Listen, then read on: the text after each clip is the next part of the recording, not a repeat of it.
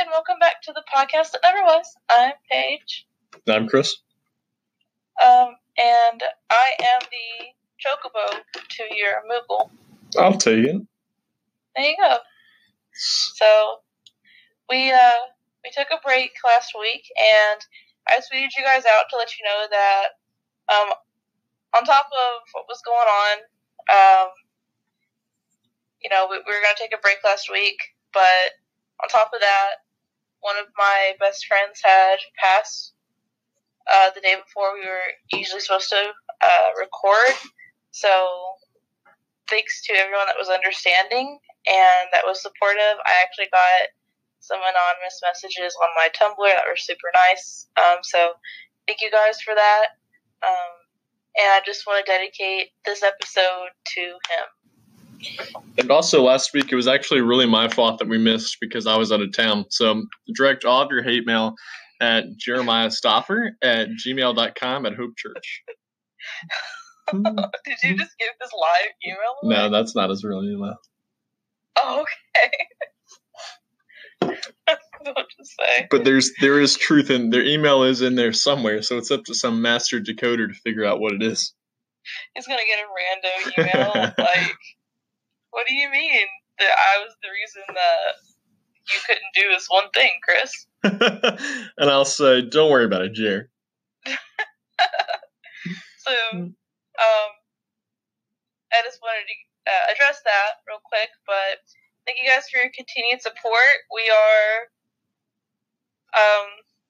really excited to be coming to you guys today. So, are there any news that you want to talk about before we jump in? No, it's pretty radio silent. Just a peek behind the curtain. This episode almost didn't happen tonight just because you and I both kind of a crazy busy day.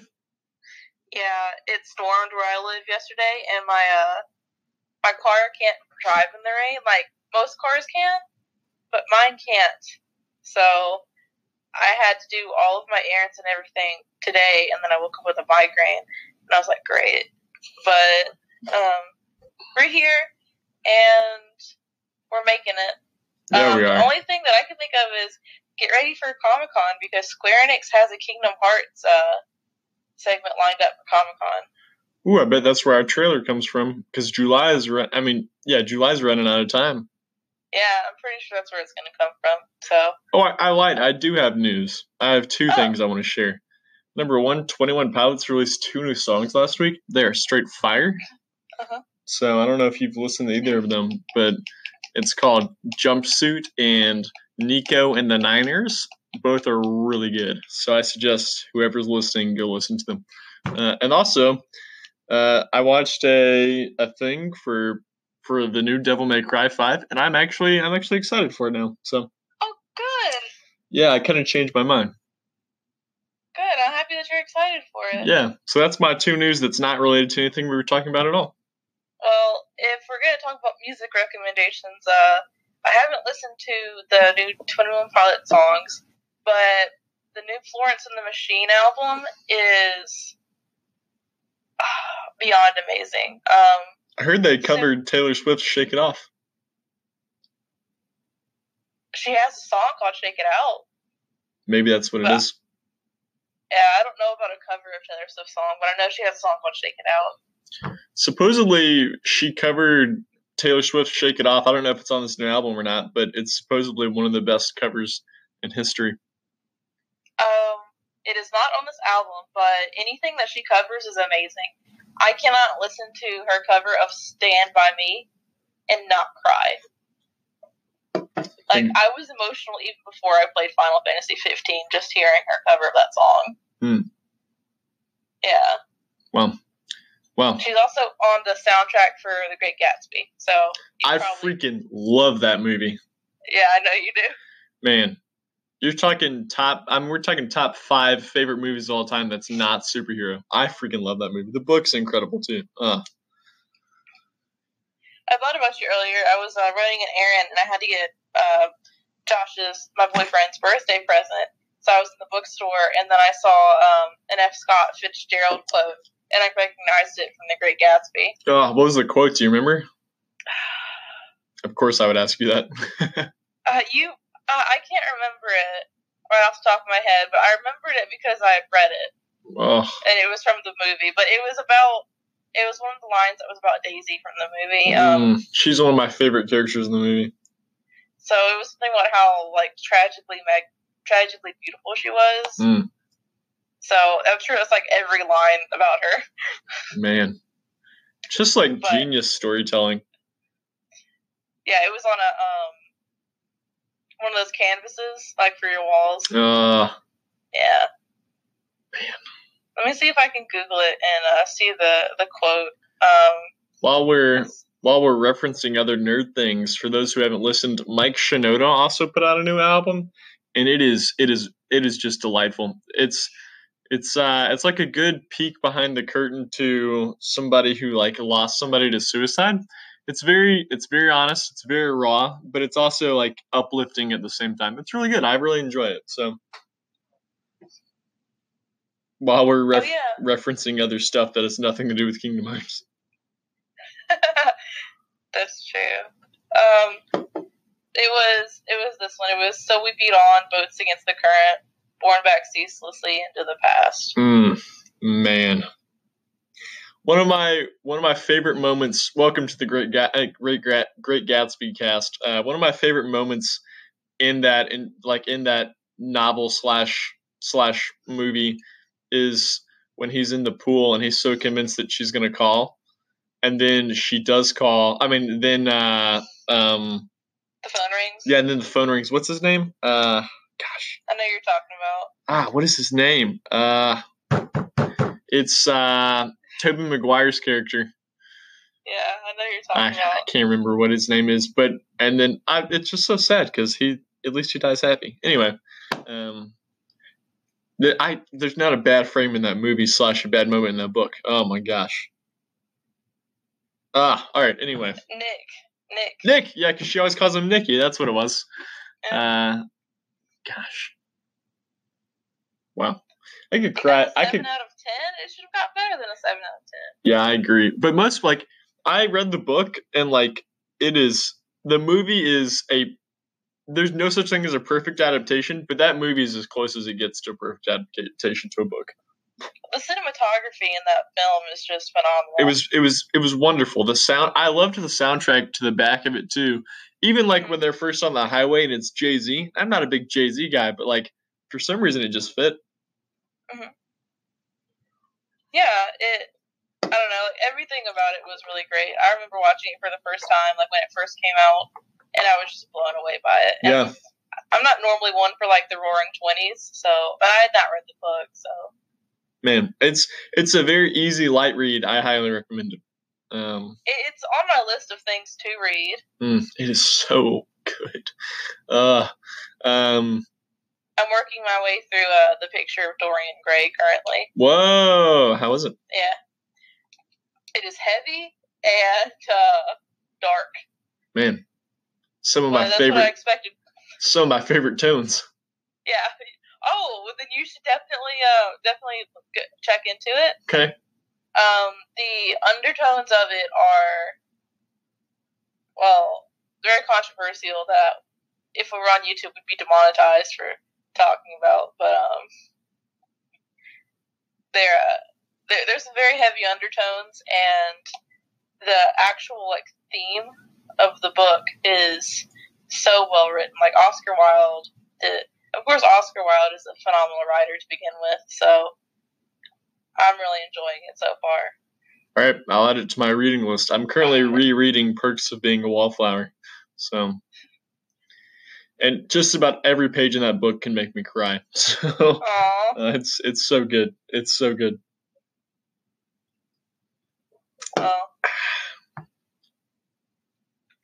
Well, now that we've talked for 10 minutes about everything but. Yeah, so our topic for today is actually going to launch a series that we're going to be doing. And I apologize. I actually went through and when I was waiting on you, I went through and reread mine, and it's probably lacking some detail and it could be fleshed out more. But I wrote this before and then a little after the news broke, and I've been pretty tore up, so it may not be as fleshed out as I would like, so I'm sure it's wonderful. Please forgive me. Do you want to go first or second?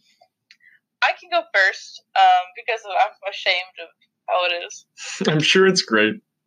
Oh, thanks. But, anyways, you guys don't even know what it is.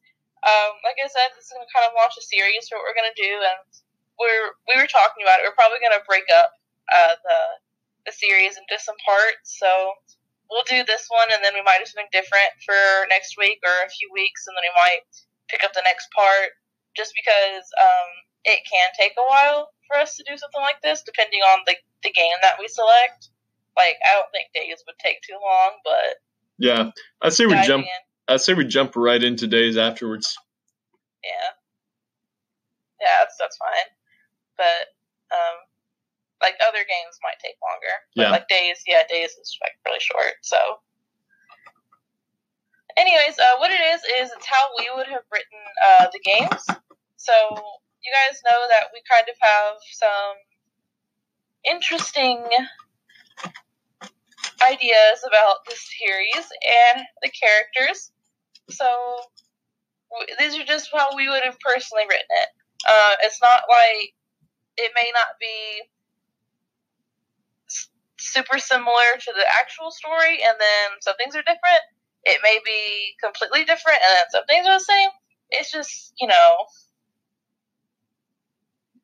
it's how we would do it. We're basically backing up our claim of you can come up with original ideas and do, like, this, it could be done better. Yeah. Not like at a super, like, oh, we're not saying ours is the absolute best. We're just proving that some things in hindsight, revisionist history, essentially. That's what it is. Yeah, and I want to preface again, like I have been doing for a while, and I probably sound like a broken record, but you can criticize things that you love, and this is certainly something that we love. So our works here are not to tear it apart. It's just to how we would have handled it. Heck yeah. Okay. So we're starting with Kingdom Hearts 1. We did not start with Birth by Sleep.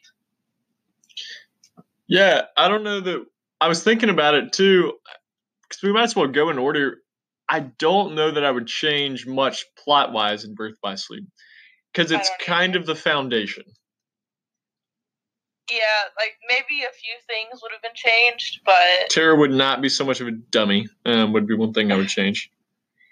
But even, like, things that we could change in Birth by Sleep, we could allude to in our rewriting some other games, so... Right. And also, maybe, like, when we finally finish and we do how we would write Kingdom Hearts 3 or how we would write Kingdom Hearts 4, maybe we'll come back to Birth by Sleep, but that and, like, Unchained / Union Cross... It's kind of hard to mess with. Yeah. The where the lore, essentially, the origins of the lore. It is, especially since Union Cross is still very ongoing. Yeah. And no one really knows where that's going to lead. Yeah. But I hope you guys enjoy my take on Kingdom Hearts 1. It's something that I'm pretty sure you're not going to see coming. Oh, here we go. Are we going to break it up by every world again, or? I broke it up by worlds. Okay. I did too. So, I actually don't have a lot of worlds. Oh, snap. Yeah, but like I said, most of this was written before and then sort of during a difficult time, so yeah, it's not the best. I'm sure it's wonderful. Well, thank you. I appreciate your support, but I'm self-aware to know it's not the best. So I'm going to start now instead of rambling. I wouldn't change too much about... Actually, I wouldn't change the music at all. Simple and clean plays over cinematics of a peaceful life for the 3 children on Destiny Islands. We begin the game with Sora, Riku, and Kairi starting out on the islands as peaceful teenagers. Nothing bad has happened in their lives until one fateful night. Darkness rolls in while the children are playing on the island. Sora's mom calls her at dinner as a fierce storm begins to make its way towards the islands, with darkness appearing overhead. The teenagers see this and decide to go back to the main island to get away from the storm, when a mysterious figure appears before them, cloaked in a black hood. Riku stops to instinctively protect his two friends, extending his arms in front of them to get them to stop running.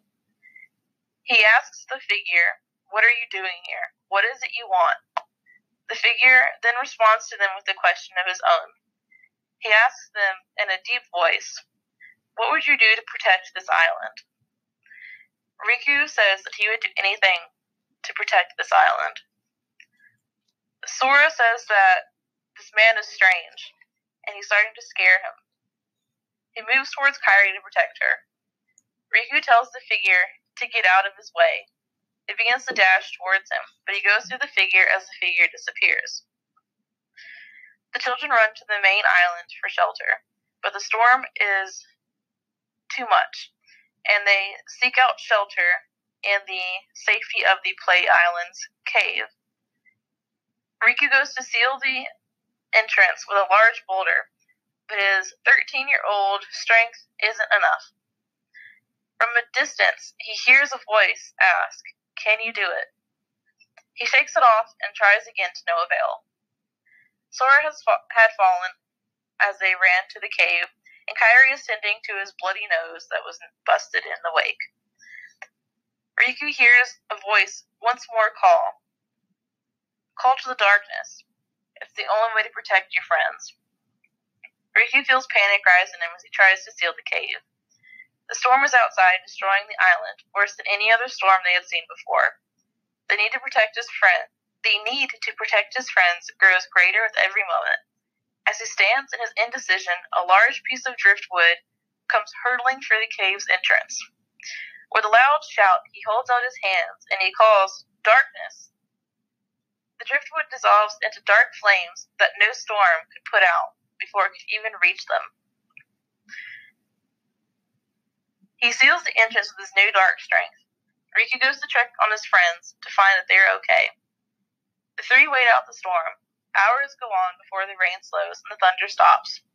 Sora and Kairi had cried once. Riku did quietly, but they made it. When it was calm outside, Riku moved to the boulder to find that their islands were destroyed, and now they stood on a floating slab of sand amid the vast darkness. The children rush out to see what has become of their home. They are greeted by darkness rising up to form Darkside. It attacks, and the Keyblade appears in their hands. The children are forced to fight, how little they know to do so, and they nearly lose. When suddenly the mysterious figure comes and slays the Darkside. He pulls his hood down. He is a dark-skinned man with white hair who introduces himself as Ansem. He asks the children if they're alright. Riku and Sora are wary and step in front of Kairi, but after a few minutes of this Ansem man explaining that the darkness has been taking over worlds, and unfortunately, this world has been one of them. Ansem offers to take the children out of the darkness before they're taken by it. He gives them a brief explanation of Heartless, the things they just fought, and the Keyblade, the weapons that have been summoned in their hands. Riku, Sora, and Kairi take a moment to debrief before deciding to go with Ansem.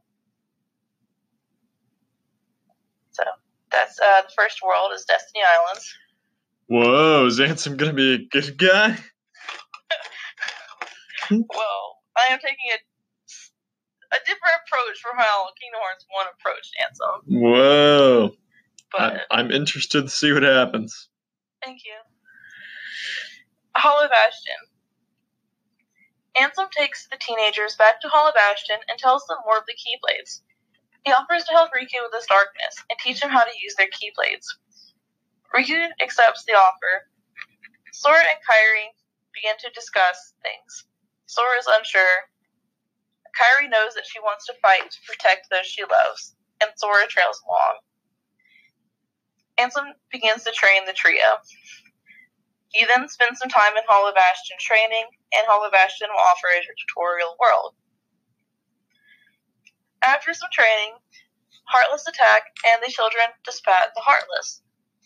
Sora asks about the other worlds, feeling it wrong to leave them be, just to be taken by darkness. He asks if they can take their training on the go.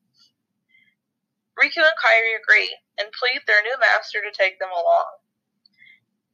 Ansem reluctantly agrees and takes the children with him, along with him, in Hall of Ashton as a test.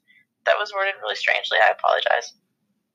Ansem agrees, and he takes the children with him into Hall of Ashton, into the town, as a test. They go through the world, and they slay the Heartless. Riku grows more adept with his darkness as well. Ansem hears a report of a large Heartless destroying the town, and he takes the children to see what they have learned.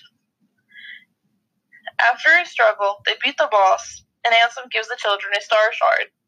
He tells them that they can use this to travel between the worlds. Sora asks if Ansem will be coming with them, and Ansem says that he will not be coming, as unfortunately he must stay behind and protect Hall of Ashton. It has no protectors left, and he is the only one left standing. But that is a story for another time. He tells the kids that he can be found in his lab if they need him, and he is always there for them. Sora begins to hype up his friends, and they take off with the Star Shard. It scares me that Ansem might be a good guy. It's scary. Okay. No Leon? I'm surprised. Well, we haven't gotten very far yet. Okay. Olympus. The kids end up in Olympus Coliseum. There, they see that Hercules is training. Sora grows excited to see the Coliseum, packed with people. He believes that this is where the heroes come to fight each other, and that he will see great heroes. They are soon attacked by Heartless. Riku fights with darkness, and Kairi stays close to him. I just read that. Sora wanders off in search of heroes. Meanwhile, Riku and Kairi continue to fight the Heartless. They soon notice that Sora has gone missing and go to find him. Sora has been ambushed by Heartless, and the kids fight off the Heartless. Phil sees this and decides to enter them in the tournament. The trio fights in the tournament, and then they meet Hercules. They form a bond and decide to work together to defeat Hades, who has been trying to manipulate Hercules via his pseudo-girlfriend, Meg, to take over the gods in Olympus. Wait, Hades' girlfriend, Meg? Just kidding. No. Just kidding. So, they formed a bond. They decided to work together to defeat Hades, to save Meg. I read that. Okay. After the tournament is over, they have successfully defeated Hades. Then they lock the world. The three grab their Star Shard. Before they can leave, Phil stops them and tells them they have more tournaments to do. Riku looks to his friends and says there are more worlds that we have to save. Phil hears this and says, "Worlds to save? You guys aren't even fully fledged heroes yet. You can't save your own skins. I'll tell you this. Once you defeat the next few cups, then I'll make you heroes." Sora becomes overly excited and asks if they can stay to become heroes, to which Riku and Kairi laugh, and they take Sora with them to the next world. I like that all three of them are together. That's a nice change. I have that as a central theme. Okay. Yeah, I'm excited about that. I didn't even think about that. Thank you. You're welcome. The Star Shard lands them in a field of flowers. They look up to see a hole in the roof above them. Kairi sits up and notices there is a woman sitting next to her. The woman asks if she's okay. Kairi nods and says that she's fine. She looks beside her to see that her two friends are there, and they slowly begin to sit up as well. Sora rubs his eyes groggily. Riku warily begins to assess his surroundings. The woman introduces herself as Aerith, and she helps the kids up and out of the flower bed. She tells them that today is a very special day, and that she is going to travel outside of the slums that she has lived in her entire life. But she was ambushed by some strange-looking fiends and was forced back into her church. Riku offers to help. The kids take Aerith and exit the church, only to find the Heartless everywhere. Aerith joins your party. They take out the Heartless. As a reward, Aerith then offers to treat the kids to some ice cream. The party then decides to make their way topside, fighting hordes of Heartless along the way. You're stopped by soldiers. Aerith begins to tell the tale of why she is going up to the plate and why she is leaving the slums. She tells the children of a friend that she had met about a year ago. He had crash landed through her roof and onto her flower bed, much like they had. The kids listen in awe as Aerith tells her tale, and she says that she has not heard from her friend in so long, and now she is worried for him. But she is determined to find him. Kairi can't help but blush, thinking about the connotations of this friend. Sora and Riku look at Kairi in disbelief, before shrugging. Aerith continues to lead the way. We meet Cloud when we arrive at the top. He joins our party. Cloud and Aerith discuss a few matters, as Aerith had heard of Cloud from Zack. Cloud informs Aerith of Zack's untimely demise, and Aerith has a moment of weakness. Sora, Riku, and Kairi feel sorry for Aerith and decide to aid her in her journey to continue topside, as she mentions that without the thought of her friend being there, she's not sure if she can continue on the plate. Cloud, I already said Cloud joins your party. Okay, so, I'm so sorry. With Cloud not in your party, Cloud decides to work with your resolve and help Aerith grow accustomed to the top side of the world. You fight Heartless, going through the world and helping Aerith grow accustomed to it, and eventually you run into Sephiroth. Cloud remembers Sephiroth as one of the people that Zack had tried to aid, and a fight ensues.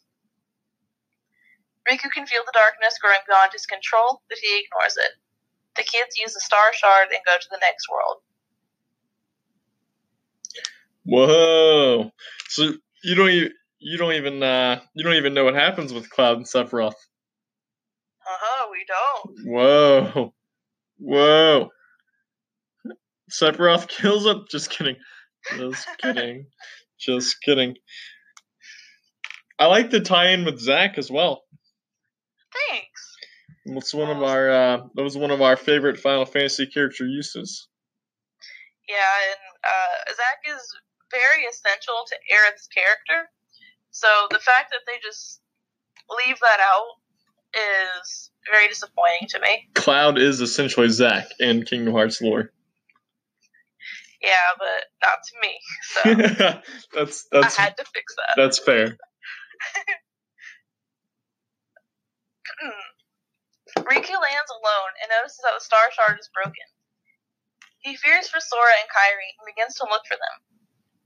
He finds a stitched rag doll, life-size, patching herself up when suddenly she is ambushed by Heartless. He goes to help her. She thanks him after clearing the Heartless. He asks if she has seen his friends, and he gives a brief description of them.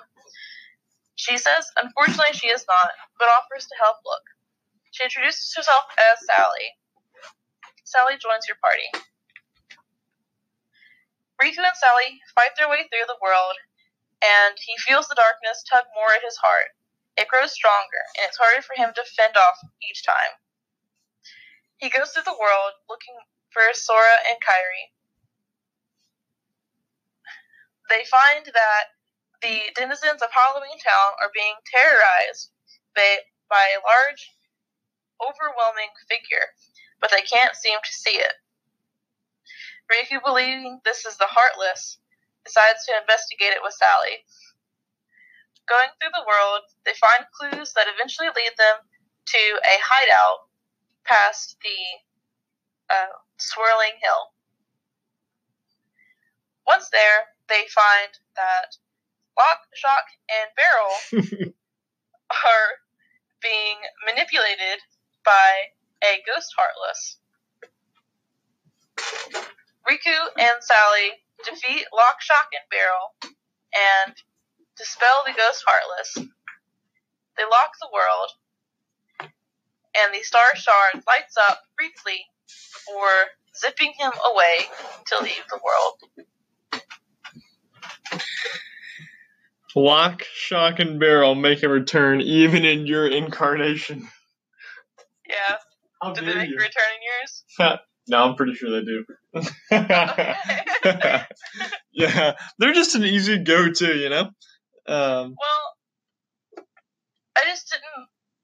I wanted to, like, specifically avoid Oogie and Maleficent and the obvious routes, because I feel like if I was writing Kingdom Hearts 1, I wouldn't have been so blatant with the villains. You would have waited and saved some for 2.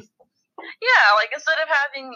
Because I feel like what happened a lot in 2 was, like, when Oogie came back, he was like, "Who are you?" And Maleficent was like, "Sora killed you, don't you remember?" And he's like, "Oh, yeah." You mean, like, just Expedition City? Yeah, it's just, you know, some of this can be saved for an actual encounter. Yeah, I dig. Thank you. I like that Sally's actually in it, too. I enjoy Sally. Because she's not focused on in any of the games where Halloween Town appears. No, and she's very important to the movie, so... To literally every character in the movie. Yeah. But... Fair play. I figured if she joined your party, she would fight with a giant needle. I like the ludicrousness of that idea. Thank you. Something that Tim Burton himself would probably enjoy. Jack throws, like, pumpkin bombs, so... Why not? Exactly. So, a giant needle. I dig. Thank you. You're welcome. Kairi and Sora land back in Hollow Bastion to find Ansem. They inquire as to where Riku is, and Ansem is resigned to tell them he has not seen Riku, but he will help them look from the computers in his lab. Sora shouts, "We have to find Riku." Kairi eagerly agrees. Ansem says if the Star Shard brought them back here, then they have to be here for a reason. He decides to accompany the kids, and they find that a mysterious man has been summoning Heartless in the town. Kairi wants to defend Hollow Bastion. Sora reluctantly agrees, putting aside his feelings to find Riku. Ansem warns them of the dangers of those in the darkness, that they can turn you into a Heartless. The kids take this warning and decide to press onward. They find this mysterious hooded man, but he gets away before saying a word. But before he can get away, he summons a boss. Sora and Kairi slay the Heartless with aid of Ansem. Ansem then tells the children, "I will keep Hollow Bastion safe. For now, you need to look for Riku. He's in danger, especially with the darkness calling towards his heart. We don't want anything to happen to him." Kairi nods and looks to Sora. She tells him, "If anything were to happen to Riku, I don't know what I'd do." Sora agrees, and then they gather the Star Shard and leave to search for Riku. I think I'm starting to formulate my theory on what's happening with Ansem. What do you do? But I'm also interested to know, it really rises and falls on who this hooded figure is. Oh, yeah. So I'm interested and intrigued to see where it goes. Good. I'm very happy. It was Anakin all along. I loved you, Anakin. You were like a brother to me. Have you seen the meme? Not to derail this too far. After this, I'm going to get back to mine. But have you seen the memes of people who are like, because there's like speculation, who would play Obi-Wan Kenobi in an Obi-Wan Kenobi spinoff? People are like, oh, I could put together a list of people that should play Obi-Wan in a Obi-Wan spinoff, and then it's all pictures of Ewan McGregor. That's amazing. It has to be him. Yeah. Don't do it, Anakin! I have the high ground! You underestimate my power. It's all good, Anakin. I hate you! Alright, anyway. Excuse me. Riku lands in Castle of Dreams, but this time he is awake when he lands. Whoa, Castle of Dreams. Good. Yeah.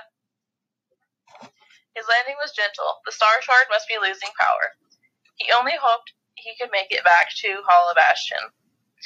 Riku made his way to a shimmering castle in the distance and found a princess. She stood outside her castle, sitting on the steps, crying. Riku approached and asked what was wrong.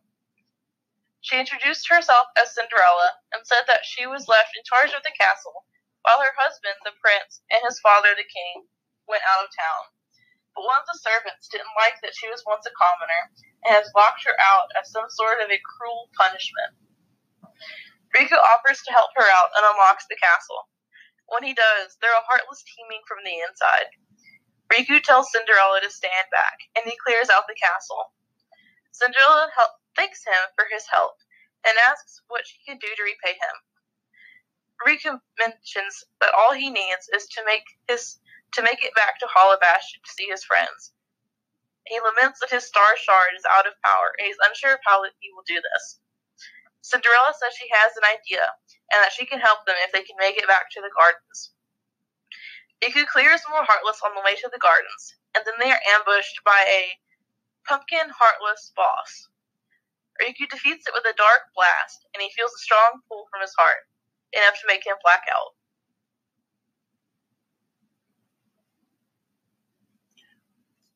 So I love the inclusion of Cinderella's world. I think we've talked about this off air, but that's one of our all-time favorite worlds.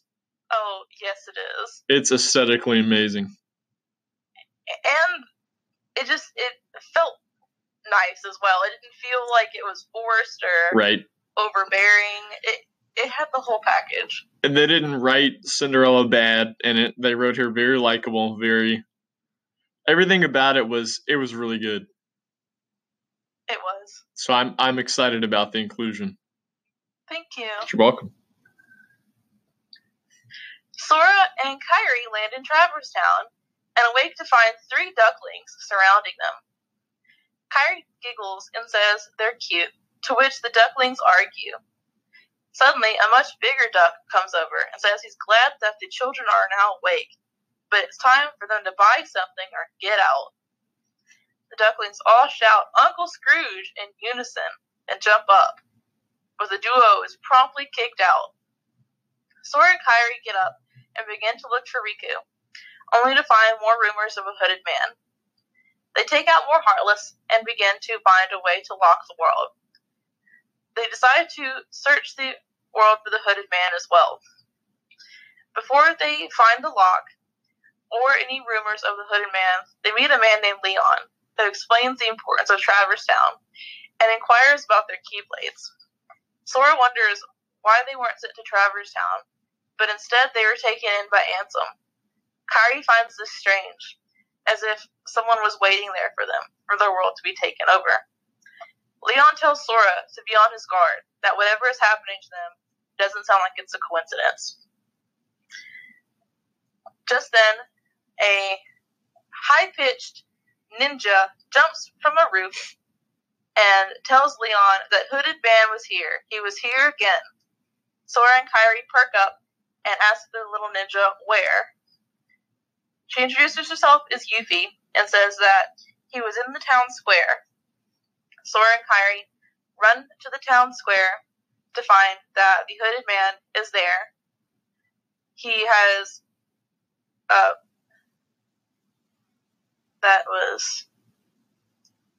I'm sorry. Is there a lot of typos? No worries. he has summoned a large Heartless, which is now destroying the buildings. Yuffie jumps up and says, Leon, we have to defend the world. Sora and Kairi summon their Keyblades and say, no, we got this. Leon and Yuffie join your party. The four of them are barely enough to take down the giant Heartless. Once it's gone, the hooded figure looks over to Sora and to Kairi and says, thanks, before leaving. Leon asks Sora, do you know that man? Sora says, no, we don't. But we're going to find him, and we're going to find out why he's trying to plunge the world into darkness. Sora and Kairi take their Star Shard and leave.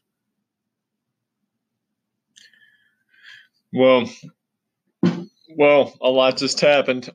For a moment, I was like, Ninja, what the heck is happening? And then I remembered, I was like, oh yeah, Yuffie. She's technically a ninja. Yeah, even though she resembles one at no point. So for a moment I thought, what the hell is Paige doing? My OC. All of a sudden they enter into the world of Kubo and the Two Strings, which is a fantastic movie. Anyway, wow, I gotta know who this figure is. Oh, I've got you hooked. That's good. You got me on the hook. Good. I would say any guesses, but there's only so many people that it could be. So. There's only 45 characters in the lore that's worn that hood. Well. I also can't help but notice that you got rid of the brown, horrible-looking hood at the beginning of Destiny Islands. I did. Yeah, good call. I did the same thing. Oh, nice. Yeah. Very nice. If I'm writing Kingdom Hearts, there is consistency with their hoods. Yes, I think that's before Nomura just settled on the design, and he was just like, "This will do for now." I'm not gonna have a 2. This game is not gonna do well. Just whatever. Yeah, it doesn't matter. Get bud. Okay. Riku wakes back up in Hall of Ashton to see Ansem hovering over him. As he tries to lean up, he realizes that he is tied down to a medical table, and there are mechanisms everywhere. Panicked, Riku asks what's going on. Ansem tells Riku that he was brought back by a fairy godmother's light magic, but the darkness in his heart was too strong. Ansem's expression doesn't match his words, and Riku begins to worry. Riku shouts, "What are you doing?" As Ansem takes his own Keyblade and says, "Oh, you will submit, Riku," and plunges it deep within him. Oh! Wow. Riku, nobody, confirmed. That's what I'm gathering. That's the real story here. Well, Days is next. Wait, what'd you say? Days is next. Ah! You're getting the setup. Sora and Kairi land in Twilight Town. Their Star Shard has gone out, and they realize they are stranded. Kairi says they should continue to look for Riku. Sora agrees. They begin to look when the hooded man appears and challenges them to a fight. He beats the kids and knocks Kairi back, far away from Sora. With his Keyblade drawn, the eyeball that is inside of it, rolling around, that takes in everything, he stabs Sora's heart and turns him into a Heartless. Kairi jumps back and summons her Keyblade.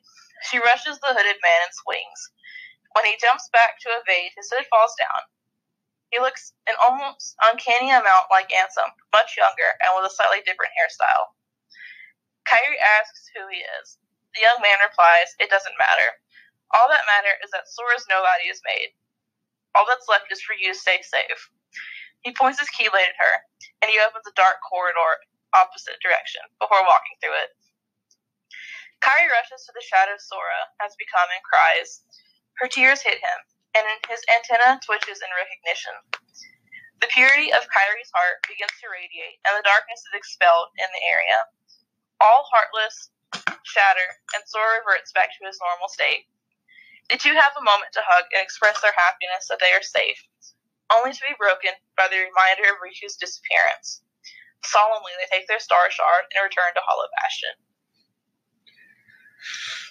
I gotta admit,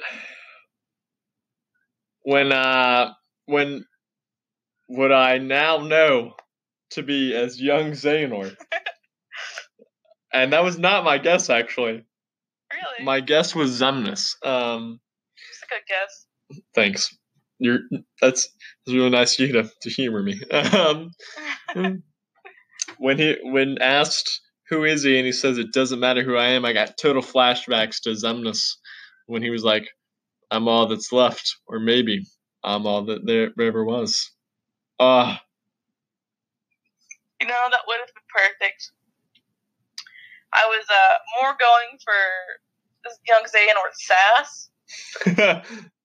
But you got the foreshadowing going on. Yeah. So there you go. That's good. That unintentional foreshadowing.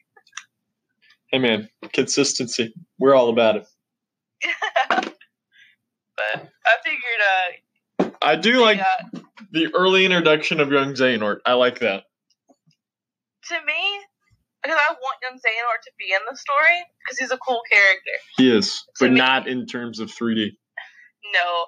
And if you're going to write young Xehanort, you have to introduce him early on, or else his story gets confusing. Yeah. So, so I was really wondering about how you were going to react when it was confirmed young Xehanort. Yeah. Because I like him in context of a character, not in context of the story of 3D. Yeah. That's where my issue with Young... That's why I say that he shouldn't be a thing, because they used him as a retcon when they really didn't have to. Mm-hmm. But please continue. Okay. Riku wakes up, swallowed by darkness. At least he can feel it in his heart. He knows he isn't himself. He feels heavier than normal. He looks and finds Ansem. Ansem demands that Riku stands up. They have work to do. Ansem tells Riku that he is to now be his guardian on his way to Kingdom Hearts. Riku asks, "What is Kingdom Hearts?" Ansem explains and tells Riku. And he says, "Riku, this is all thanks to you. I could not have done this without you." Sora and Kairi rush into the lab and find Riku dripping in darkness, now in a dark bodysuit. Kairi runs to her friend, but is slapped away by Riku's hand. Riku shouts, "I'm sorry, I can't control myself. This darkness, I should have never accepted it." Ansem laughs in the background and asks how Sora is still even here. He says that his companion should have taken care of Sora. Sora tells Ansem that this isn't funny. They need to know what's going on, and for real. That's the most Sora line. But no, really. For real. Gosh. This isn't a joke anymore. You're not a very organized organization. Oh, got him. So, Sora's sass in Kingdom Hearts 2, I feel like is attributed to Roxas, because he was not like that. Yeah. It has to all be Roxas. At least Roxas could pull it off. Yeah, he didn't have any of this until Roxas recompleted within him. So I know that is Roxas saying that stuff. Yeah.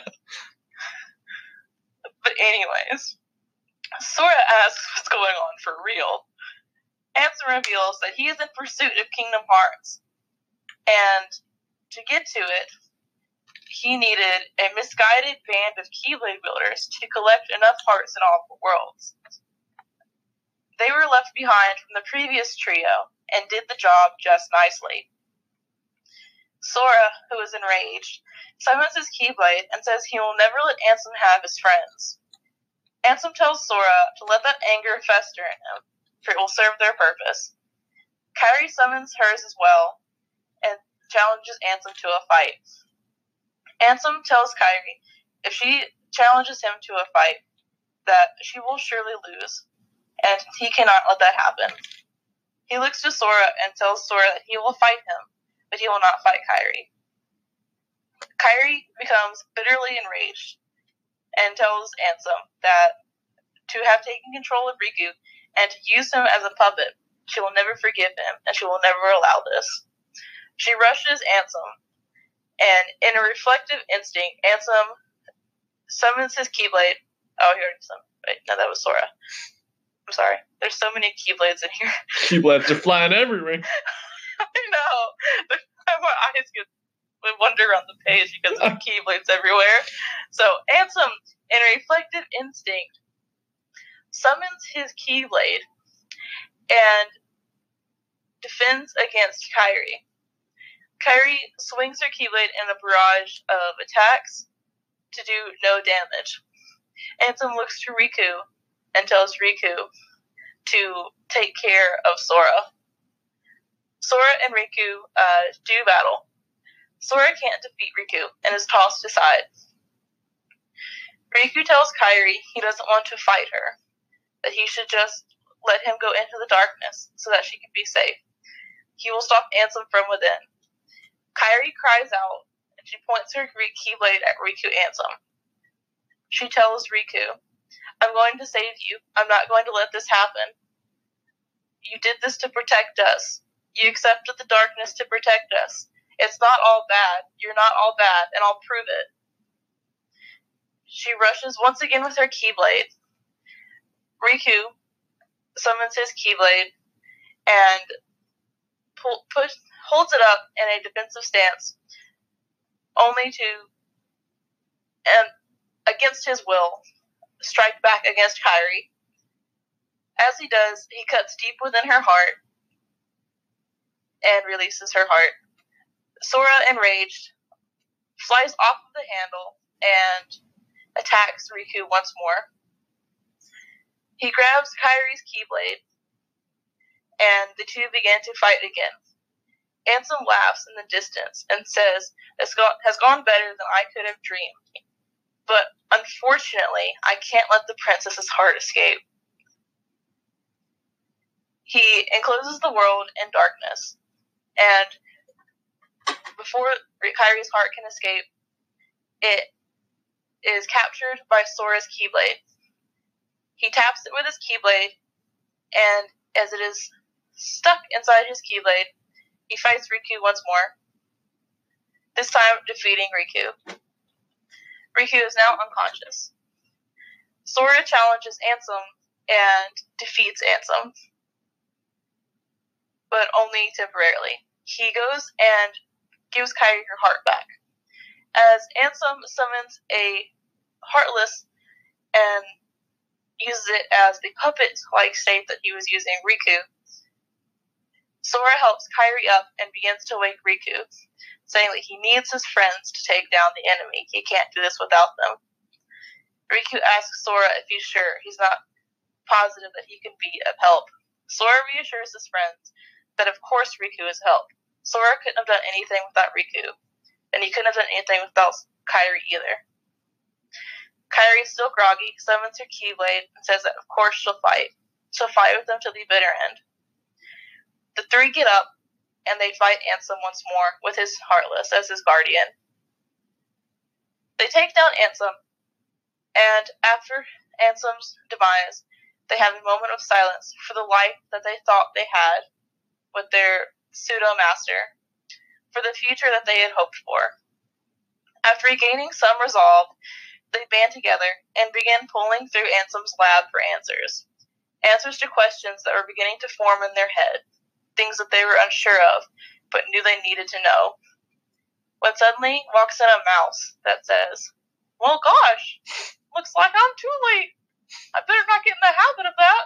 Oh."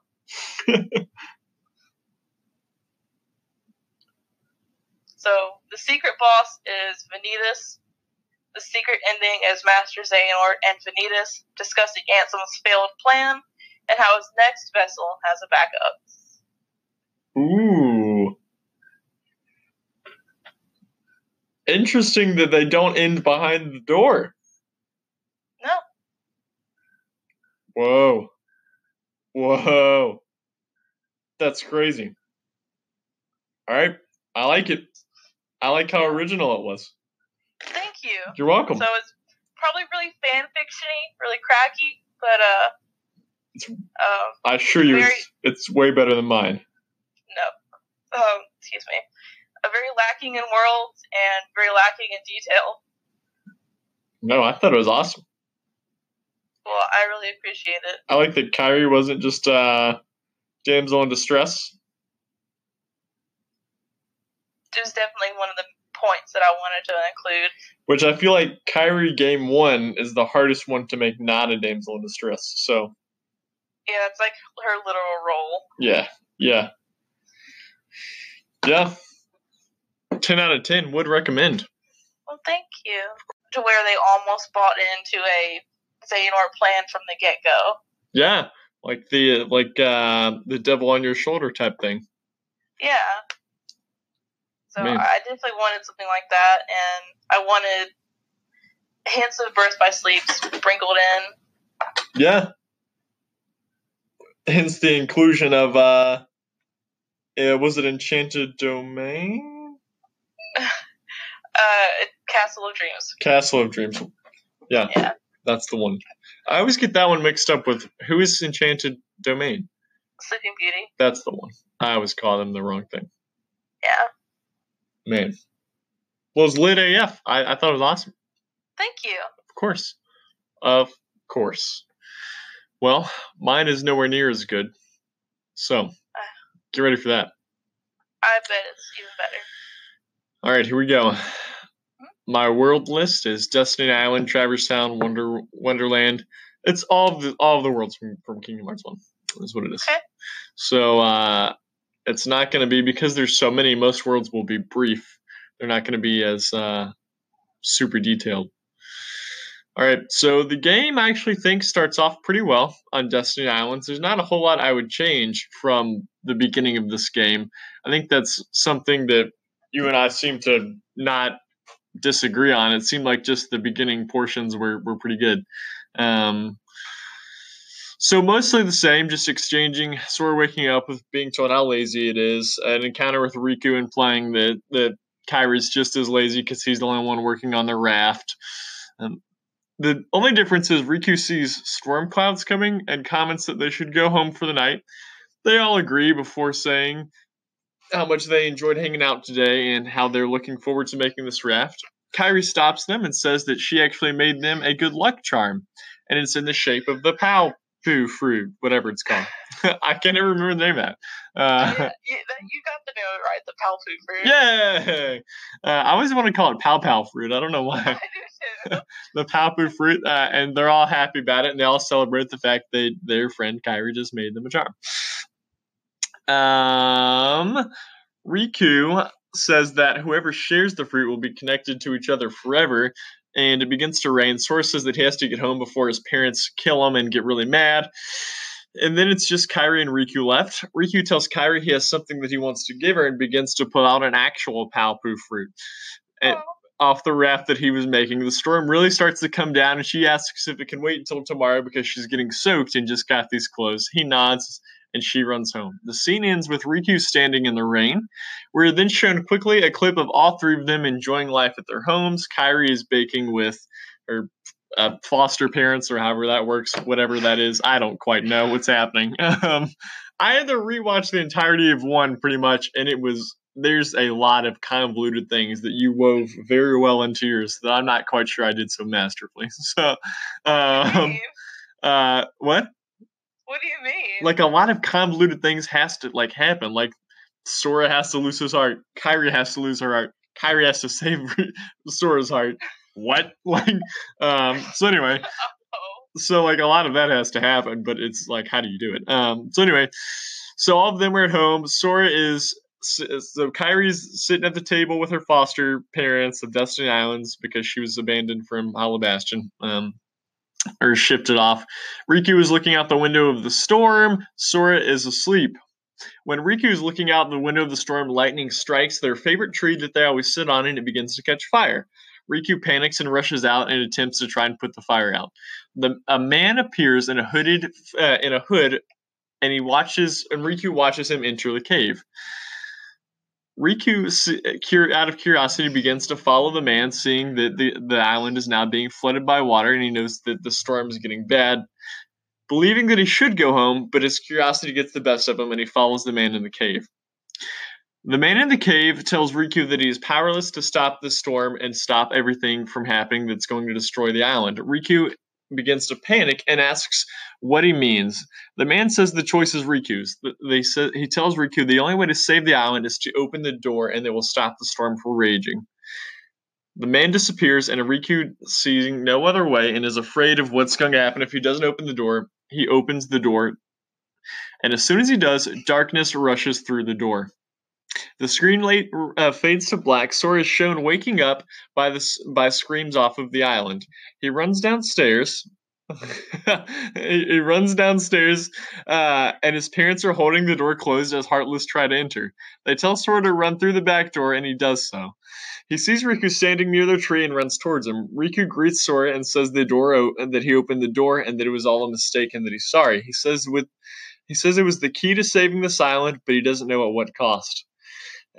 And it says that he believes this will allow them to escape to different worlds like they always wanted. And Sora replies, but what of this world? And Riku just shrugs, saying that he doesn't know what will become of this world, but he knows that the darkness has allowed them to make their escape from this dreaded island. Darkness surrounds them, and Sora tries to grab Riku's hand as Riku extends it, but darkness engulfs them both, until a Keyblade appears in Sora's hand, and he uses it to fight off Heartless. He then searches the island for Kairi. Now that Riku has disappeared in the darkness, he finds her in the cave, only for her to fall into him, causing her heart to go inside of him. And he tries to turn around to save her, but is swamped by darkness, and the screen again fades to black. A quick scene is shown at Disney Castle of Donald, Goofy, and Minnie and Daisy reading the king's note of his departure, and they decide to do what the king says, and they seek out the Keyblade wielder. Now, Traverse Town. And that is Destin Island / Disney Castle. I really like that. That made it sound like more like a horror type thing. So that's really cool. I wanted to address what happened with his parents, but still do it in a way that's like they're definitely dead at this point. You know what I mean? So not like keep it a meme. Yeah. It does, as much as it does bother me that at no point in the rest of the games are they referenced. So I had to do something in my mind. Anyway, Traverse Town. Sora wakes up in the bed, and one of the beds that Leon, Yuffie, Eris, and Sid have a base at. They explain to him the nature of this world and the Keyblade that is before him. The Heartless rush in, and you have a team battle similar to in 2 when you're teaming with Tifa, Cloud, Leon, and all of them. So it's similar to that. You have a team battle of them defending this building in each room in the building. So this will act as your tutorial. It's not until Pluto stops the fight by jumping in the way that Leon realizes that there are friends of the king here. And then Goofy and Donald rush in, believing that these people are the cause of the Heartless. You actually begin a battle against Donald and Goofy. Amazing.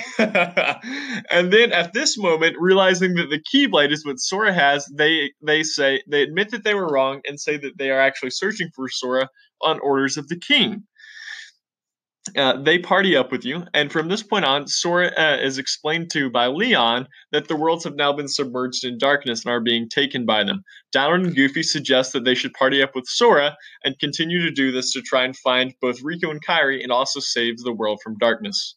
Leon asks how they're going to travel, and Donald and Goofy inform them of a gummy ship. Woohoo.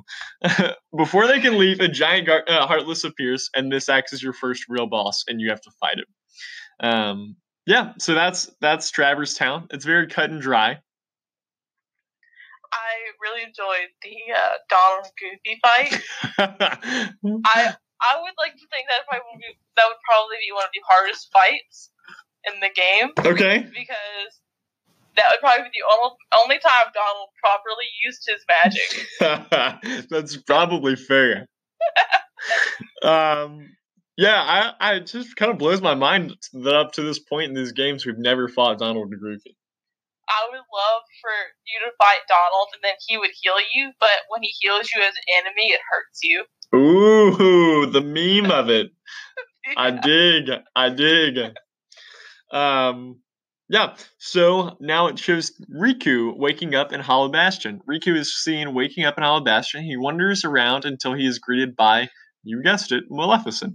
She tells him that he was floating in darkness when she found him. He looks around her and thanks her he thanks her and begins to leave before she says her friend is searching for Kairi as they speak. Riku stops and is excited and has to contain himself before he asks how she knows Kairi.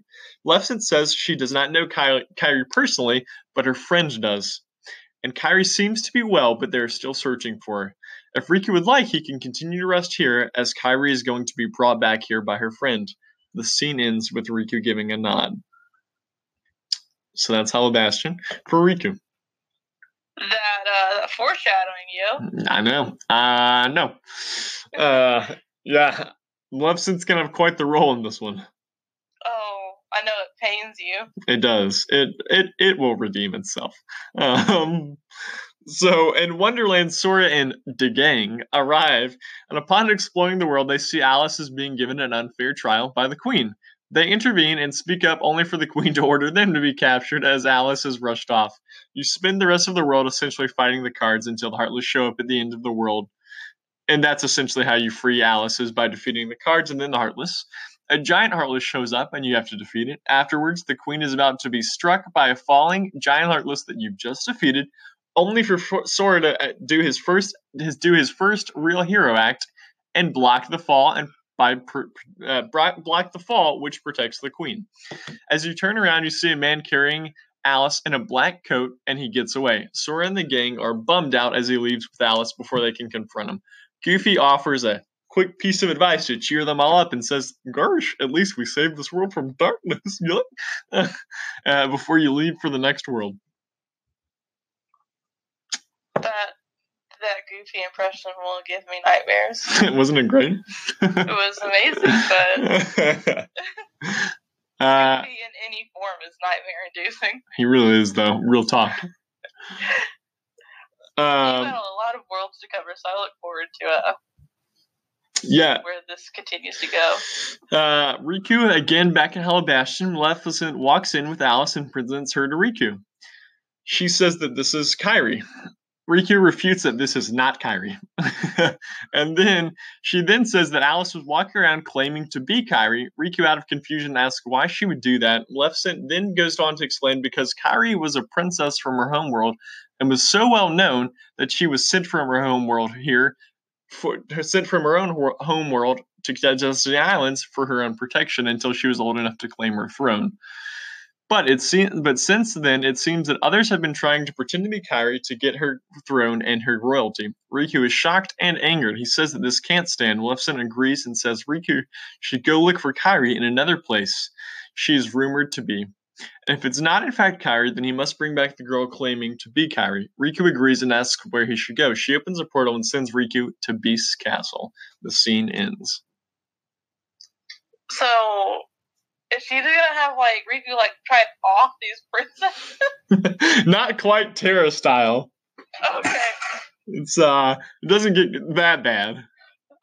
It sounded pretty dark. He's not gonna start taking their hearts like our boy Terra. Okay.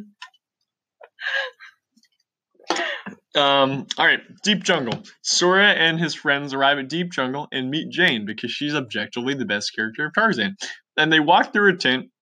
She asks if they are here with Clayton. They ask who that is and she laughs. That was made for me because I had to Google Clayton's name. Clayton's men scream and the four of them run outside.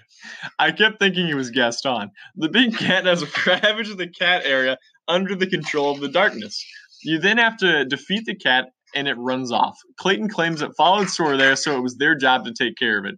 They are frustrated but agreed to do so because Sora's a pushover.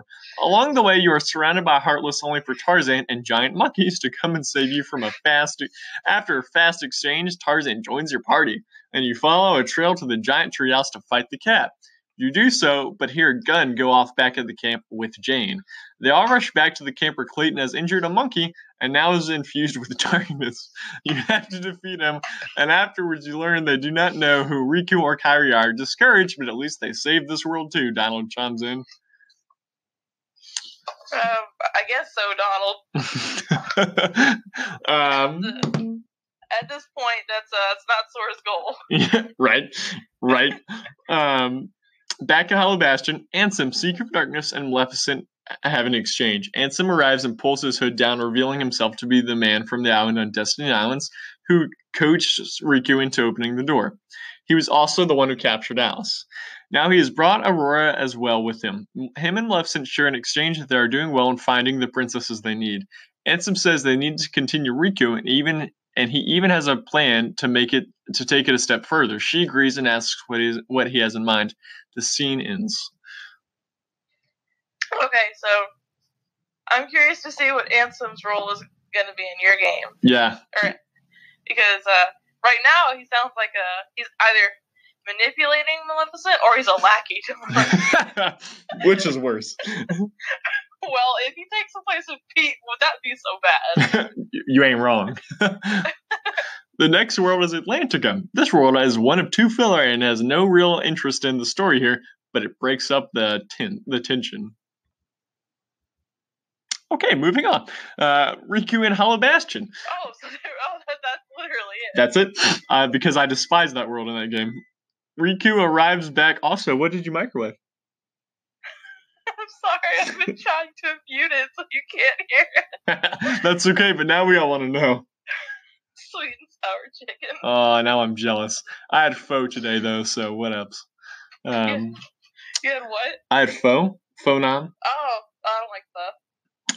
Well, alright. Riku arrives back with Belle. Maleficent is pleased and tells him how good of a job he has done. Riku says that Belle was living in a castle and pretended she did not know who Kairi was. Riku is assured he did the right thing and that these false Kairis need to be justly punished. She then requests that Riku sleeps. She says that she will double his power as he sleeps. Riku agrees and the scene ends. So, what's she gonna do to our poor baby? A poor kid. She might do it. Everybody's worst fears. Can Nord him. She's gonna flip. So at Halloween Town, Sora arrives at Halloween Town and is shocked by the nightmarish world. He continues to implore to his fellow comrades how terrified he is. You explore the world until you meet Jack. Jack says that the world has been flooded by Heartless and Oogie has been given control of Halloween Town due to their invasion. Sora and the gang offer to help the town and do so. You fight a giant Heartless and the three little punks at the beginning of the hill, who of which I could not remember their name until your story, Lock, Shock, and Barrel, before heading off to defeat Oogie. Before you can leave, you learn that your gummy ship has been broken apart with the pieces shred throughout the world. Jack offers to help after Sally urges him to do so in return for their help. You find the last piece in Dr. Finkel's lab, and he says a man with white hair wrecked their ship and displaced their ship parts, and he only found one because the mayor brought it to him. They thank him and go to leave after sharing their goodbyes before Sora suspected that the white-haired man might be Riku, but he began to wonder why Riku would be such a bully to these people and try to stop them from leaving.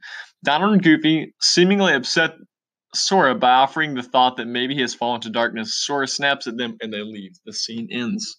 In a what would be total final mix version of the game, in a room where nothing gathers, Ansem, Seeker of Darkness, and Xemnas, who is cloaked with his hood up, are the only ones present. Ansem, Seeker of Darkness, thanks Xemnas, calling him by name, for allowing his scientist to clone the boy. Xemnas says that whatever Ansem hopes to do with the clone of Riku better not be a waste of the talents of his underling. Ansem says this will be no such waste before leaving. Alright, well, what a brotherly bickering. So Xemnas gets a name drop. There you go, Xemnas. That's better than what you got in mind. Nothing. That's true. So I like the why is Riku gotta be such a bully? Yeah. In Hollow Bastion, Riku wakes from his sleep and sees another him, but clothed in a dark suit. Riku questions what this is, and Maleficent answers that she did as she said she would and doubled his power. Riku is speechless before she chimes in and says that this is his clone. Riku's saying this seems wrong, but then she tells him they have located Kairi. This has distracted Riku from the matter at hand, that this is a clone and is a violation. She's in Neverland, Maleficent says. Riku, out of excitement, forgets how unsettled the clone has made him. She offers for Riku to go and see Kairi for himself, and Riku agrees. So, one, it's good that she didn't hurt the baby. Two, Riku. In Neverland, the world begins by Kairi floating in the water before Hook and Shmi put her on Hook's ship. The scene then pans to Sora and the gang's arrival. They find Tinkerbell running from Heartless, and she hides behind Goofy's shield. The scene it pans to Pan and the Lost Boys fighting Heartless. You join in and defeat Heartless. After this, you believe to have saved the world after joining up with the band of boys, searching different parts and defeating the Heartless. Before departing, you see Hook on a ship fighting Riku. Sora and the gang are elated to see Riku. They are given flight by Tink in return for all of their help, and they fly over to the ship. Riku then grabs Kairi and says that he will protect Kairi while Sora defeats Hook. Sora gleefully and deeply agrees, and you fight Hook. Once you defeat him, you see Riku watching with an unconscious Kairi from higher up on the ship, perhaps a mast. Before the two can get close to each other, a dark magical blast hits Riku, and he flies across the ship. Maleficent picks Kairi up and thanks Riku for falling for her plan and for being such a useful pawn. She tells Riku Replica to finish the real Riku as she opens a portal to the realm of darkness. Maleficent then disappears with Kairi. Sora is distraught, deeply distraught, and calls out Riku's name multiple times as Riku says he is sorry before the replica knocks Riku into the portal leading to the realm of darkness. Then the replica closes the portal as Riku is tossed inside of it. Sora is now enraged, believing that Riku is lost forever. He charges and jumps at the replica, but the replica dodges Sora and knocks him into the water. Donald and Goofy are stunned at this seeming defeat. The replica then goes on to disclose that he was made to be a better version of Riku. He is fully aware of that he is a replica and is a clone, but will gain dark powers, making him superior to the real Riku. He then informs Sora that the witch Maleficent used her magic to control Monstro and the monster whale to finish Sora. And at this moment, he wishes Sora and gang goodbye. Monstro shows up and swallows Sora whole. Faithfully, Donald and Goofy jump in after Sora to save him. Okay, so a few things. The Sora and Riku working together, beautiful. No, why thank you. The Vanitas complex that you gave Repliku, amazing. One of the worst things about him in Com is that he's like, I didn't know I was a replica. Ooh. Yeah. I'm not even gonna discuss Repliku right now. The next thing, that Neverland Monstro tie-in, seamless. Thank you. You're welcome. I didn't know how to get Monstro in there otherwise. It was great. Thank you. Yes. Yeah, that was probably one of my favorite ones I'd written up to this point was that one. So now, the world of Monstro. In this world, it is mostly to be presented as a somber time of defeat for Sora, Riku, and Kairi. Donald and Goofy attempt to make amends with Sora after their prior argument. This successfully happens as you progress through the world of Monstro, as well as a time for Donald, Goofy, and Sora to make up and renew their hope. After fighting through the whale, they find the puppet and his daddy. They save them, and they fight their way through the whale, and a scene is shown where you... Wait, Geppetto? Yeah. And Pinocchio. My God. And Pinocchio. You have Vexen. I wish. Where you are freed from the whale and return to the gummy ship and head back to Traverse Town to see if Leon would know what Maleficent is up to. So, Monstro is like a glorified time killer stage. Okay. As well as like a time of, oh no, we lost. Traverse Town, good. I was just going to say much needed character development. I hope so. Traverstown, number 2. They arrive, and as soon as they walk into the place where Leon and his pals are, you see 2 young teens walking together, holding hands. The one girl with blonde, pointy hair calls the young boy teen by his name and says that Mighty needs to stop joking around or she won't listen to him play, and the 2 laugh as they exit the screen. You can't do this to me. Sora walks in and is greeted by Leon, and they begin to catch Leon up on what has happened. Leon then begins to suggest that Maleficent was trying to gather the 7 princesses of light and gain access to the final keyhole, which would lead to Kingdom Hearts. Sora then asks why. Leon says Maleficent wants to use this as their way to rule the worlds, and reveals that she turned his and his friend's homeworld to ruin with the Heartless at her helm. Then he urges Sora to stop her from getting any more of the princesses. Sora agrees and says that Riku might be lost for now, but they would rescue Kairi at the least. Aerith says that the 3 of them should visit 100 Acre Woods and take the time to clear their heads as well as rest. The trio follow the suggestion before heading to the next world, which is 100 Acre Woods, which again is the last tension breaker. So, you just had 3 tension breaking worlds back to back? Yeah. I was just wondering, I was just wondering if I missed something in Traverstown that was supposed to be like a heavy moment. No. That's what Monstro was supposed to be. Okay, good. It was the heavy moment, and then Atlantica was before Halloween Town. Yeah. Okay, true. So I forgot the whole. So they're spaced out. Come on now. Well, my bad. I forgot one. Pardon me. It's all good. Okay, well, I quite appreciate your transitions. Apparently not. So anyway, wait a minute. Am I getting ahead of myself? No, I'm not. Here we go. All right. Next world is Hollow Bastion. With Maleficent, she places Snow White in a pod next to Kairi, where replica Riku shows up with Cinderella.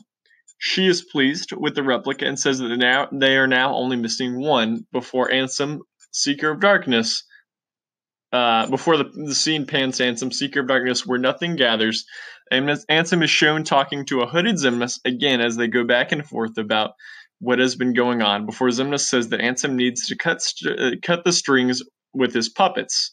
Ansem says that the witch and the fake boy both have their uses for only a few more moments before a hooded figure with a keyblade with a roaming eye arrives and says, "Your time is running out," as the scene ends. So we both had the foresight to add We did. Early. We did. Because it makes the most sense. It does. I liked it, and I also like the gravitas of always a looming Xehanort presence, either if it's Master Xehanort or young Xehanort throughout, like just kind of like this very oppressive figure always there. Yeah, I did too. It makes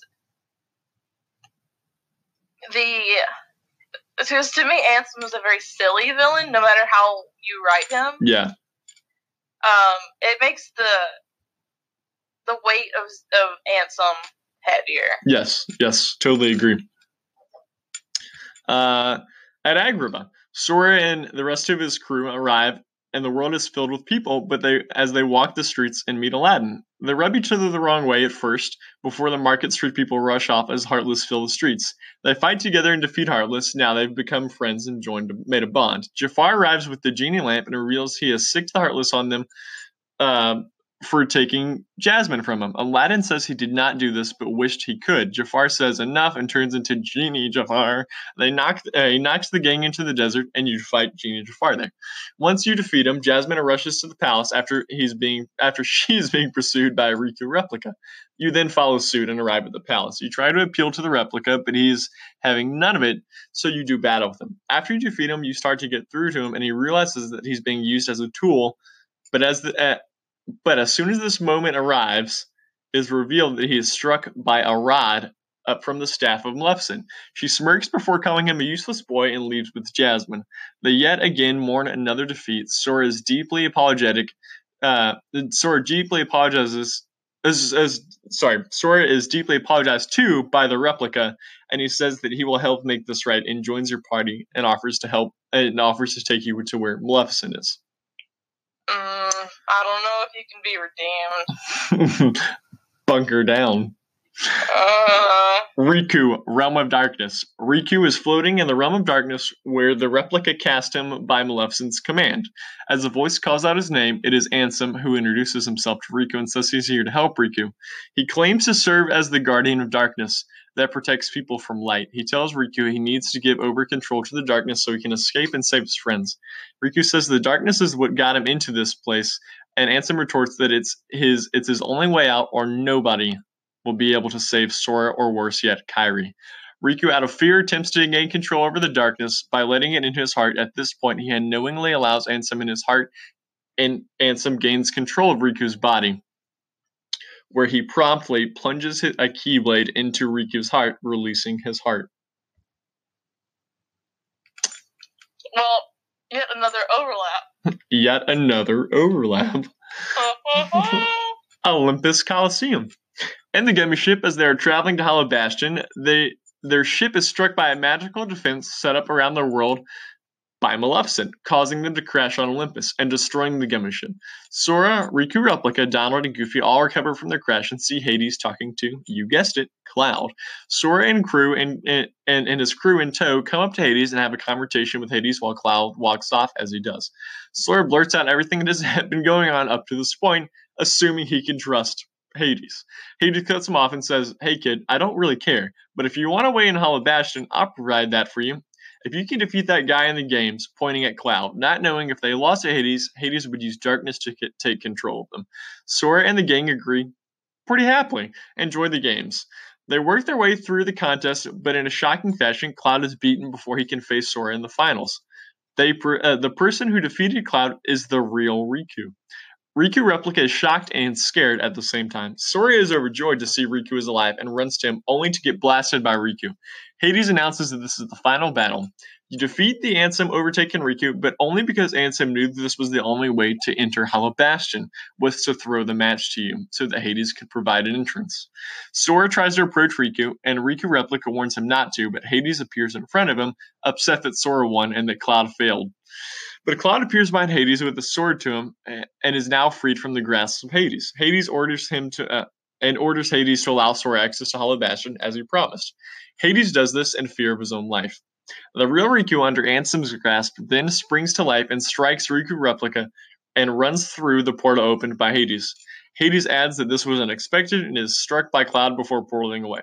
Cloud does his dramatic I'm sorry and leaves with everything flowing behind him, including all of his regrets. Riku Replica then recovers thanks to the aid of Donald and a well-timed cure spell. The crew then follows the real Riku through the portal. That's the first lie you've told.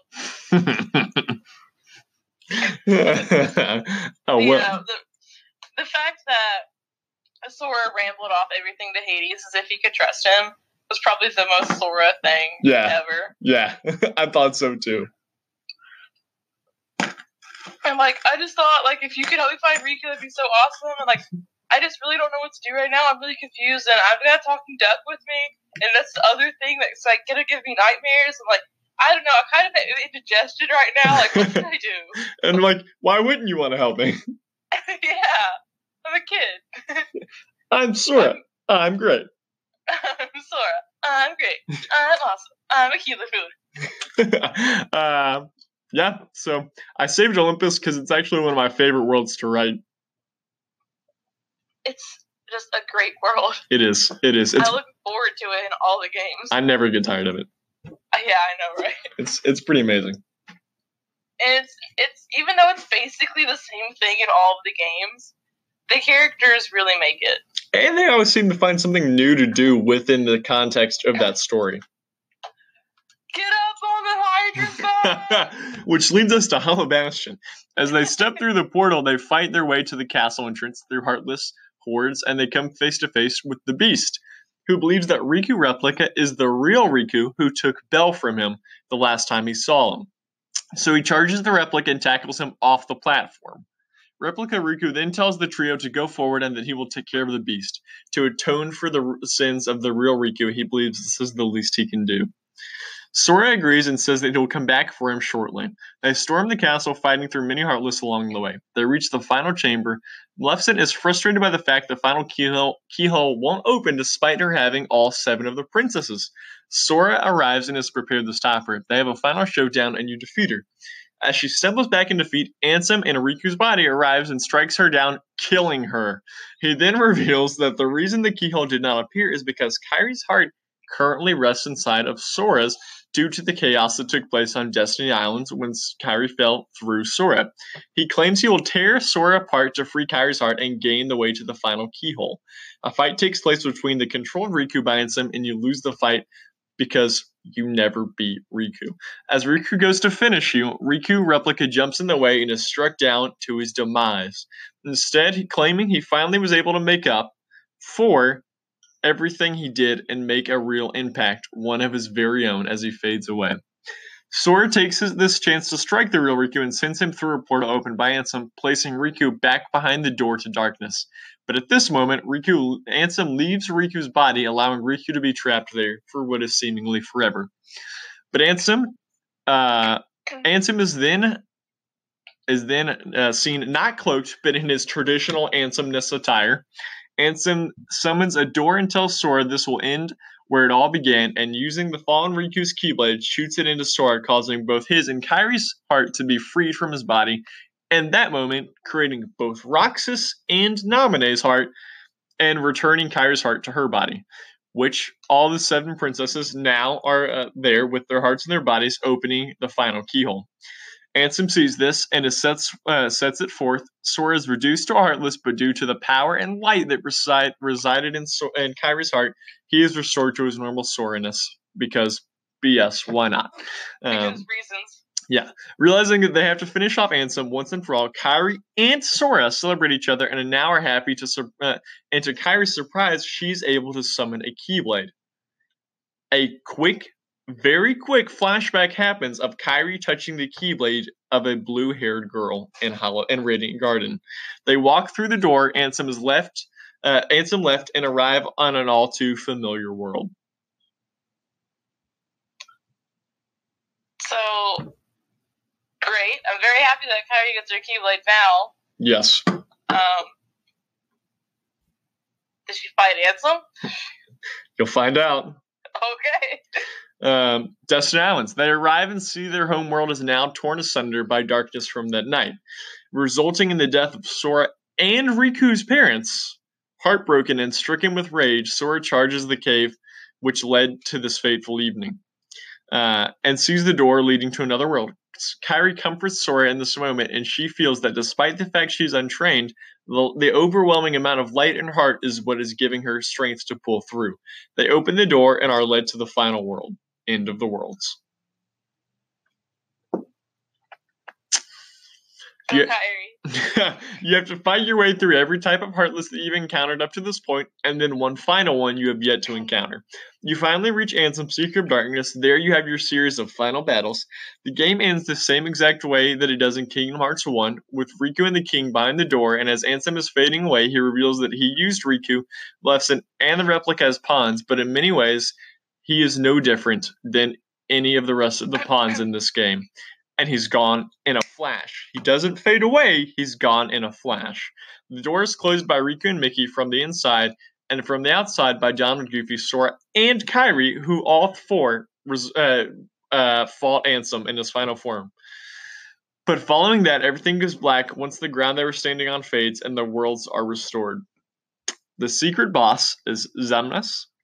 And in Traverse Town, there is a challenge room you can enter where you dodge lightning while having to destroy water clones in the set amount of time. Easy mode secret ending is Xemnas is shown talking to something at the Keyblade graveyard, and the camera pans to reveal that it is the Lingering Will, which of course is not responding. Hard mode secret ending, we see that the camera shows the charm Kairi made for Riku is broken in the Realm of Darkness, and a piece of it floats into a hand of a blue-haired girl.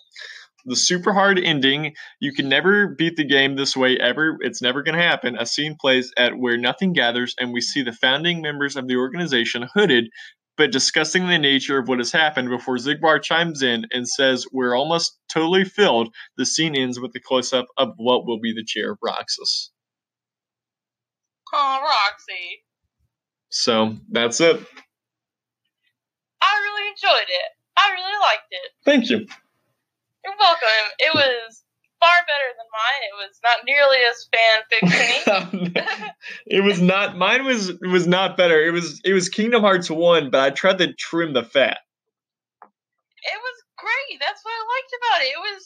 It was everything you need to know, but better. And then Repliku. I don't know why, but okay. Well, I mostly wrote him in because I didn't want to have to address him ever again. I figured.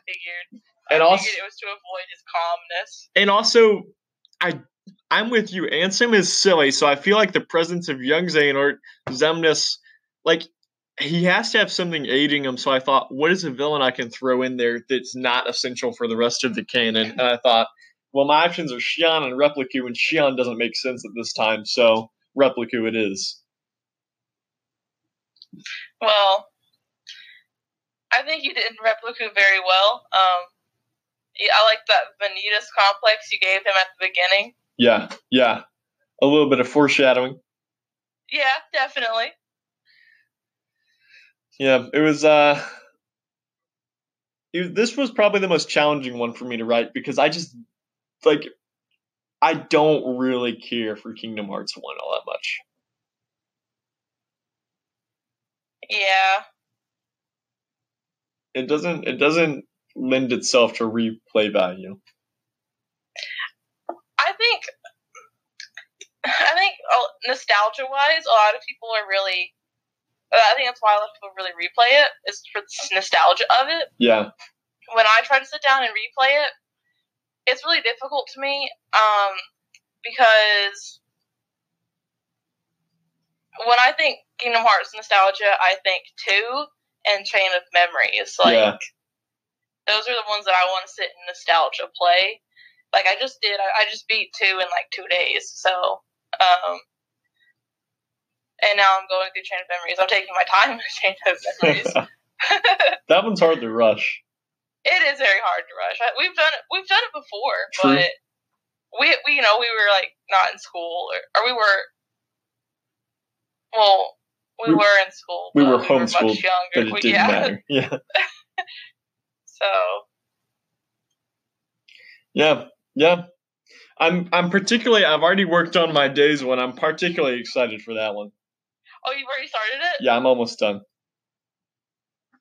Okay, well, I've got to get to that one then because I have not started. Yeah, and I feel like 2 will be easy because I think we've already written one for 2, haven't we, before? Secretly. We did 3. We did 3 in Com, yeah. Yeah, we did 3 in Com. I don't have Com anymore. I don't know what happened to it.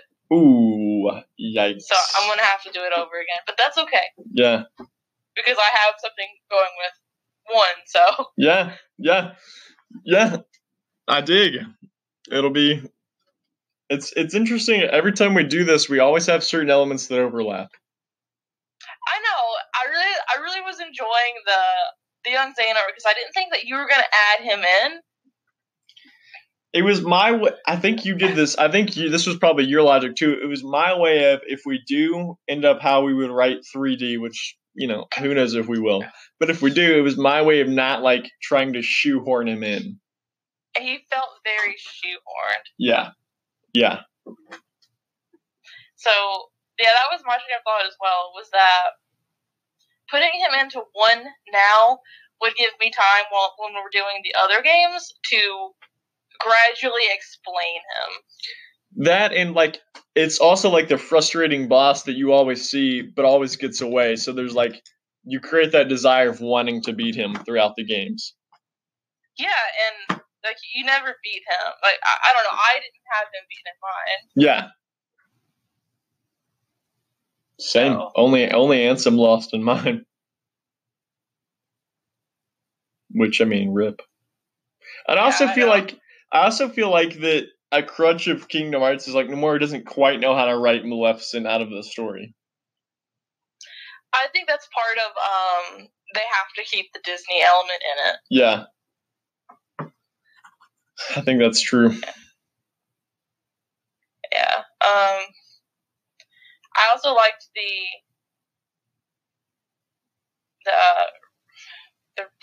not the Repliku, the Riku Nobody overlap that we had. Yes. I totes agree. Yeah, so that was another overlap that I really liked. I think those were our only two overlaps. I think so. Yeah. I will say every time I do this, it's hard for me not to just write Xigbar into every part of the story because he's such an easy cameo. I had so many times I remember being like, I could just like squeeze this in, but then I'd have to like address it and have to make a big deal about it. Yeah.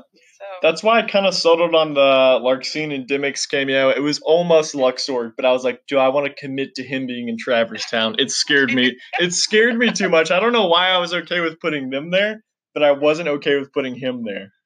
Probably because out of the three, if we're ever going to get backstory about any of them, it's going to be Luxord. Yeah, and I also feel like even just for our theory, Luxord has to come from Radiant Garden. That is true. He does have to come from Radiant Garden. So him winding up in Traverse Town doesn't make a ton of sense. Well, I also liked